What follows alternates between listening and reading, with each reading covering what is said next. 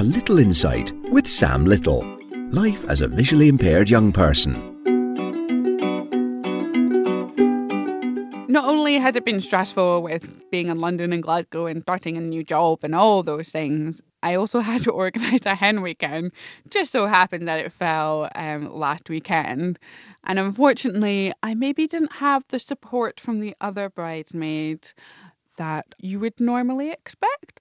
Not completely their fault as they're both getting married this year as well, but it wasn't as much as I would have hoped. But that's okay because I'm a bit of a control freak. I can be quite OCD.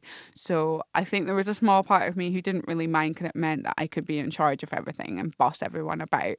But it's a huge responsibility because obviously you want to make sure everyone has a good time. You don't know everybody because it's a huge mix of the bride's friends and families. And you've been corresponding over email. There's always some people you got to chase up for money and then they don't give you the right amount. And I'm not a rich person. I can't just sub everybody and wait for them all to pay me back.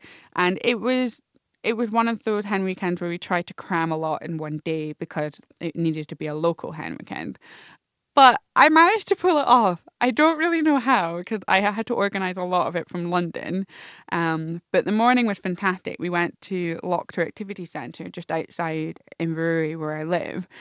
And it was fantastic. I didn't know there was a place like this so close to home. So I got to do rock climbing, which I really, really enjoyed. And I think once I'm a bit more settled, going to seriously look into finding a wall where I can learn to climb properly.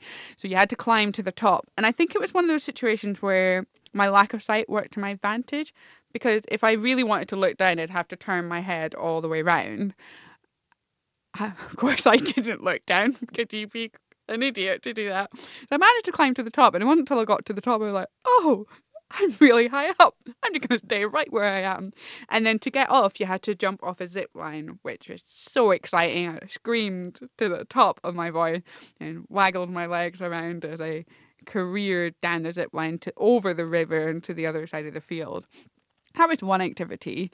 The second one, which was one I was most looking forward to, which was blindfold driving. I know. Yeah, I know.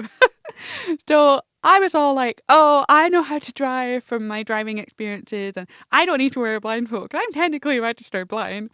But the instructor was like, nope, you need to wear a blindfold. So they had these elastic blacked out goggles. So the person with the blindfolded goggles drove the car, and then you had a person sitting next to you who navigated you, and there was these huge blue cylinders, plastic cylinders, placed out in the field, and you had to drive the 4x4 in and out of them. Rules are you're not allowed to brake or stop or reverse. So if you're heading towards one of these barrels, you've just got to knock it over. And you've got to try and do it as fast as you can. So I did a blindfold driving first with this girl, Mo, who I'd never met before. And she's like, go right, right. And I'm like, I am going right. And it was all really exciting. But then we had to swap over and I had to navigate. I said to her before, I apologize now. Like, this is going to be an absolute disaster. Actually, it was okay. We only knocked over one, but I think I might have missed a couple of barrels because I didn't see them. But the instructor was quite kind and didn't mention anything.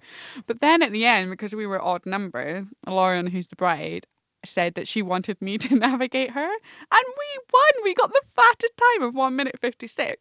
It turned out I'm a bit of a speed freak, and I was like, just push the pedal down, hard right, hard left. But then when I was doing left, she was going right, and I was like, no, right, left. But she's a bit of a speed freak too, so she's like, push the pedal down, turn, turn, turn. Yeah, and we won. It was really, really exciting. So I definitely want to go and do that again. The third activity we did was zorbing, body zorbing. So you get put inside these plastic spheres, and there's like a small tube entering, so you sort of wiggle your body through it, and then your arms are sort of strapped against the front of you. But you can still run around, and there's a hole at top so you can see out. So we played games like British Bulldogs, and you had to try and knock other people over. It was such a workout. It was really exhausting. But the great thing was nobody could see out the ball, because it was sort of like a foggy, clear plastic. So we're all in the same position, so I couldn't even use that to my excuse. So yeah, fantastic day. And in the afternoon we had a hot tub and afternoon tea, and then went out for dinner. And of course nobody could remember what their menu order was, and I ended up having to boss everyone out. Like, come on, we need to go for a taxi. But then I went back in the hot tub and I had a well-deserved glass or 5 of Prosecco. So I think all in all, it's a huge success. It's just always a bit overwhelming when you do something like that. And I think I'm quite looking forward to going to a wedding and not having to organise a hen weekend. But at the end of the day, I really love it, so can't complain. A Little Insight with Sam Little. Life as a visually impaired young person.